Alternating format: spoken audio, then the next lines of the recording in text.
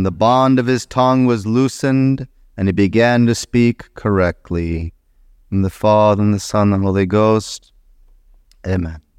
My dear faithful, this 11th Sunday, we see this miracle of our Lord Jesus Christ healing the man who could not hear and who could not speak, or could not speak properly. It reminds us of the importance of speaking correctly. So we see our Lord work this miracle, and we are amazed. We are in great wonder at the power of God, who can use his saliva, his spittle, and work a miracle with it. Of course, he is God. But once he heals this man, he says the word epheta. He opens the man's ears. Now he can hear. And from maybe he had a speech problem. He was mute. He was mumbling. Maybe his tongue was not able to form the words, or he just made nonsense. Now he speaks correctly. It is a reminder to us, as I say, of the good use of our tongues. This incredible power we have as human beings to have communication. But like anything we have, anything of our body or our soul, we can use it incorrectly. So just look a little bit today on the danger, the problem that we many of us, actually everyone has, that we do not always speak correctly.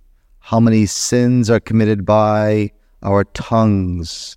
How great are the number of souls who are lost on account of sins of the tongue? Something we need to consider. St. John Chrysostom says, "There is no member of the body in which the devil can deceive us so frequently as by an uncontrolled tongue and an unguarded mouth." The devil uses that weakness. He uses that to bring so many souls into sin. This includes not only, let's say, our speech, but also, especially nowadays, people with their thumbs, writing messages or online stuff or text messages or whatever these things are. How many souls are lost or destroyed by this bad use of communication, bad use of our speech? If our conscience should reproach us that we frequently can sin by our tongue, let us think today how we can more carefully avoid these sins and be like this man in the gospel. By the grace of God, he begins to speak correctly. Let's look at this today and see what we can learn. Firstly, we know the very first sin of our parents was from bad communication, from believing a lie. The devil tempts Eve to eat of the tree of the knowledge of good and evil. He tells her this great lie: you will become as gods. God told you not to eat from this tree because he doesn't want you to become as gods. He tells her this whole story, this fake news, this evil thing. And she believes it. She believes it and she eats of this fruit. What consequences come from this great lie, this great misuse of communication? She and Adam both, they lose their earthly paradise. They lose the grace, the friendship of God. They lose their right to heaven. They become subject to all sorts of tribulations, sorrows, afflictions, and even death. All because of this belief in a lie, this terrible use of communication. One sin of the tongue brought about all of the effects of original sin. Not only the devil, but how many times throughout our history you have heretics or schismatics who lie and lie and lie. They misuse their tongue. They go against the teachings of our faith. How many millions of souls are brought into error by bad speech, by lying words, by erroneous statements. The tongue is truly a powerful thing, but it can be misused so easily. How many times have Catholics undergone persecution, either as a group or as individuals, because of the lies about the Holy Catholic faith or about that person? You can read throughout your history. So many of these persecutions were started with a lie. Oh, the Catholics are responsible for this. Oh, the Catholics are against this. And then the government comes down and crushes them because of a lie. So many of these things are based upon bad use of the tongue. And not only throughout history, but you could say throughout your own human experience, through your own lives.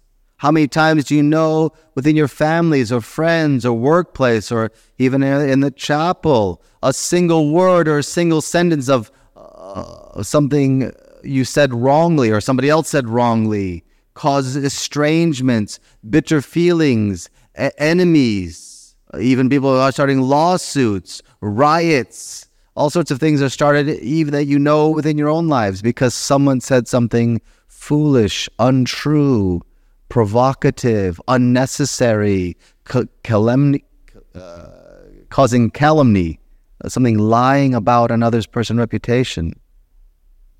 How many scandalous words people believe wrongly?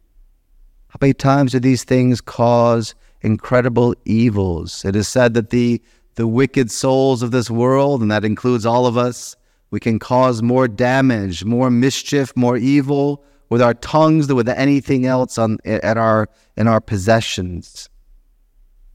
It's something to consider. All this bad communication or unnecessary or damaging communication. It is something we forget that our tongues, our words, they should reflect what we are thinking, what our hearts are feeling in a sense. They should come from an interior.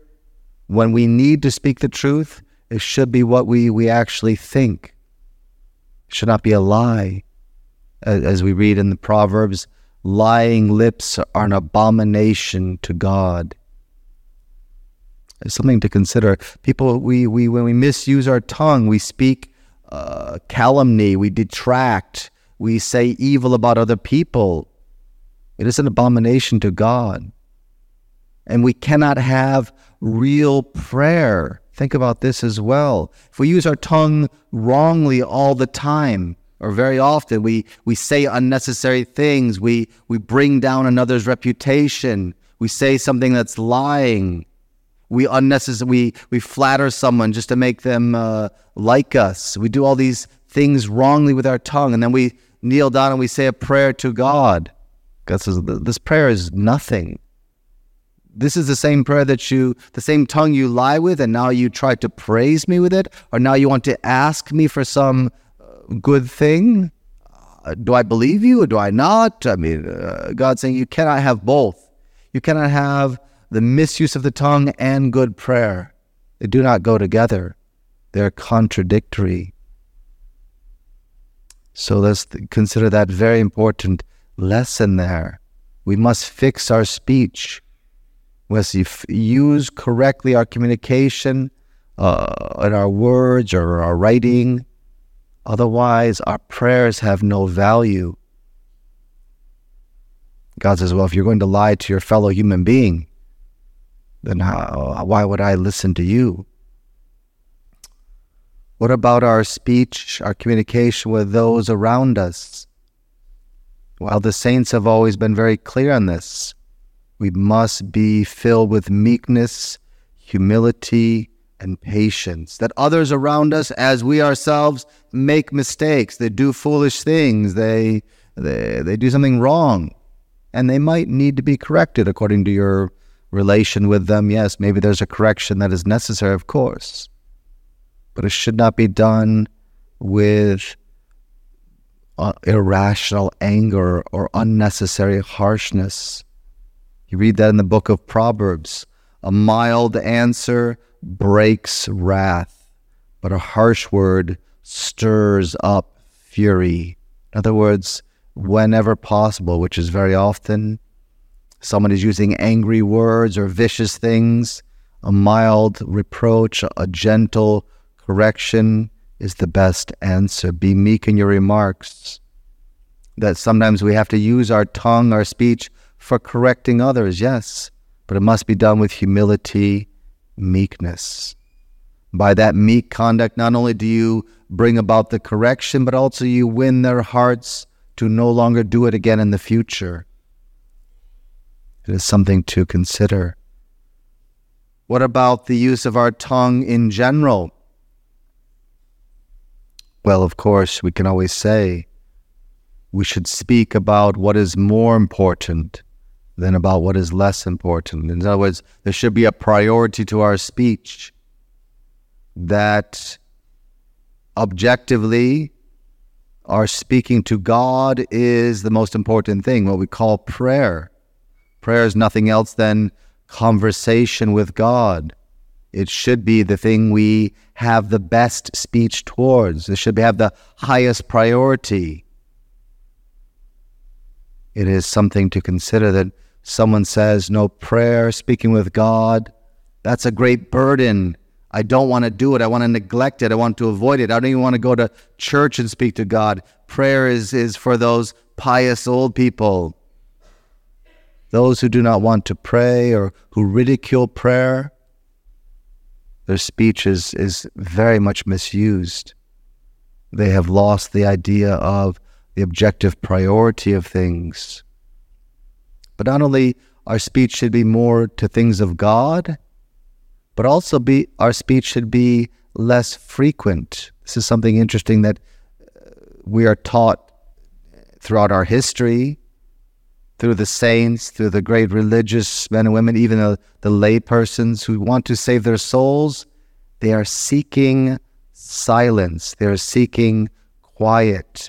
They wish to use their speech less.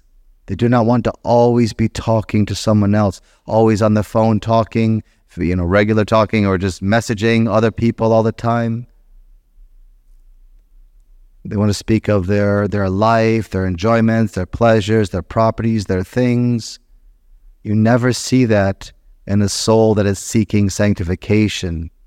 They do not want those things. They do the necessary social interactions that are good and normal, but they try to avoid anything unnecessary. They try to find some silence. They find greater pleasure in prayer. When you meet a person who talks all the time and won't stop talking, can't stop talking all the time, you think, this person has no spiritual life. This person has no real piety. Oh, but Father, let me tell you all about my spiritual life. Let me tell you everything in the whole world about myself. And you say, wait a minute. You cannot have real communication with God if you're spending all your time and effort and attention on telling everyone else about yourself. There's something wrong there. There's some red warning light that goes off and says, this person is not serious. All they want to do is talk. They empty themselves out of all the good things by having their mouth open all the time and everything is always coming out, and no time for the silence in which God can actually speak to them. Their mouth is open, but their ears are closed. Let us remember that God put our tongue, unlike our ears, He put our tongue behind several walls, several borders. Put our tongue behind our teeth and even behind our lips. He says, I want 2 levels of security there. I want a double protection, that they recognize the duty of carefully watching and guarding over their tongue, watching over their speech. I want to put several layers of protection so they realize that speech should be something valuable, should be something good. To guard ourselves against the sins of the tongue, at times in the day we should have times of silence. Not just retreats, but also during the day there should be times of silence. Should be times of 30 minutes where there's no noise. No one is speaking. Maybe you're reading a book. Maybe you're doing something. Maybe the children are learning to be quiet. This is something that is very good formation for children as well. Let us look at the lives of the saints. Let us remember the warnings of sacred scripture, of the Holy Gospels, of the epistles, of the Old Testament. Even St. James, let every man be swift to hear, but slow to speak. He who talks much commits many, and maybe even grave faults. Much talking hinders any progress in the way of virtue. Virtue, piety, sanctity, these only grow in silence. Something that we don't like to hear because we like to talk. We are social creatures. God made us as social creatures, and therefore a social life, communication, these things are fine. Used correctly, using with prudence and being sparing. Never forgetting the words our Lord Jesus Christ has told us. I say unto you that every idle word that men shall speak, they shall render an account for it on the day of judgment. So, my dear faithful, let us try to imitate more the man who was healed in the gospel today, by the grace of God, spoke correctly. In the Father, and the Son, and the Holy Ghost. Amen.